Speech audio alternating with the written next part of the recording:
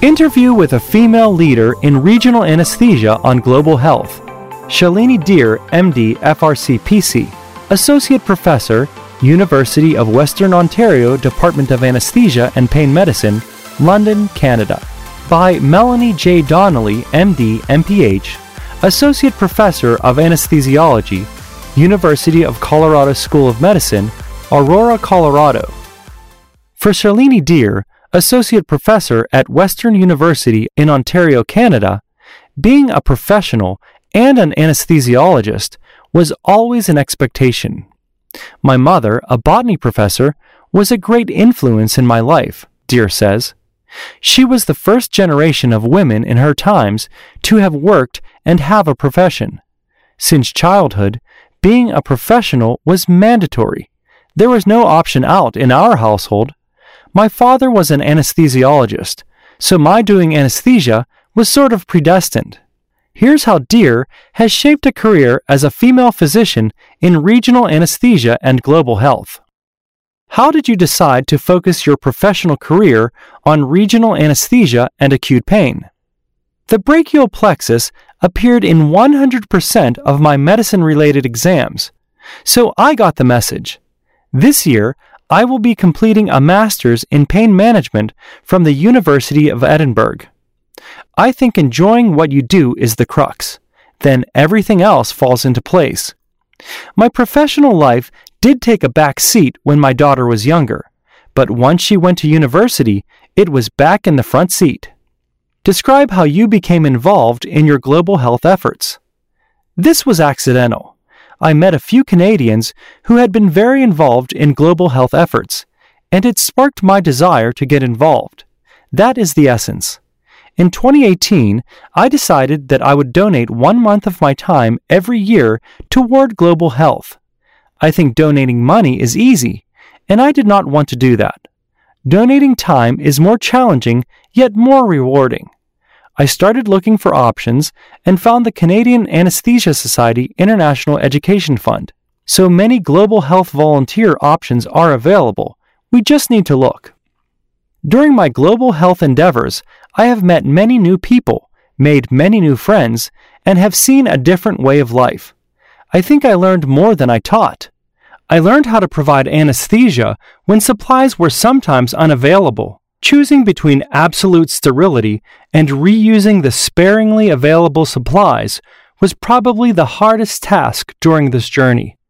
In Canada, we take the availability of disposable single-use equipment and drugs for granted.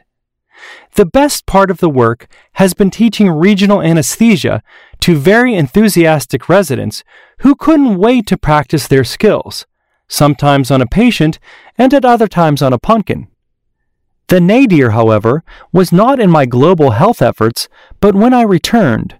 With new eyes, I saw the absolute waste of drugs and equipment in Canada, while surgeries in many parts of the world are cancelled because of lack of equipment, drugs, sterile gowns, or absolutely anything. Another downside was staying away from family and friends. I missed my home and its comforts. What advice would you give others who want to get involved in global health? It is very rewarding. We are blessed here to have all the equipment and drugs available, so it is challenging to work in underprivileged circumstances. Mentally prepare to work and live in unknown environments with unfamiliar or limited equipment. I did not fundraise for the trip, but I did borrow an ultrasound machine from the manufacturer, and it was so handy. In retrospect, I should have collected money to be able to donate the ultrasound equipment that they needed so much. I felt sorry when I had to bring it back. The other thing I learned was to stop seeing developing countries' healthcare with a Canadian eye. Providers in other countries work with extremely limited resources, so who am I to judge? In similar circumstances, would contemporary healthcare providers be able to provide the same level of care? As you look forward to the next 10 years in regional anesthesia and pain medicine, what do you see as the most likely growth areas for the specialty? How do you think we will be changing as a specialty? Until now, we have been dealing with quantity. we want to do as much as possible with limited resources. I think we should aim to focus on quality for the next 10 years. We also need to think of ourselves as perioperative physicians rather than anesthesiologists. Jerry Cohen, MD, past president of American Society of Anesthesiologists, once said that becoming a perioperative physician is necessary for quality patient care. Finally, we need to seriously think about our anesthesia practice's huge amounts of waste and carbon footprint. We need to focus advancements in regional anesthesia and pain medicine on cost effectiveness and reducing our carbon footprint on this planet. Describe some of the most difficult challenges you have faced in your career and how you overcame them. Being a female in the profession, especially one of color and visible minority, has been the greatest challenge in my career and continues to be so. The only way I've overcome them is by working twice as hard for the same results.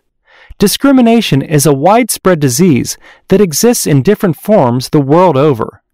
I have worked in many countries, and I do see some changes, but they are too little and too slow. If women make up 50% of the world, why are they not 50% of professionals? Describe what you love most about your job and why. I love to see the smile on the patients' faces in the recovery room. Can you share any of your favorite tools for teaching and methods of mentoring? I teach and mentor by example.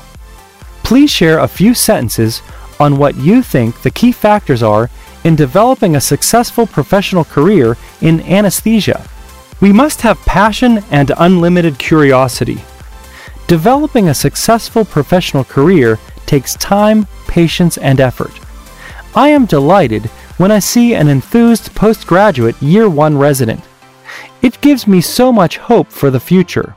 My advice? Get out of your comfort zone, be aware of your strengths, work on your weakness, and be responsible for what happens in your life.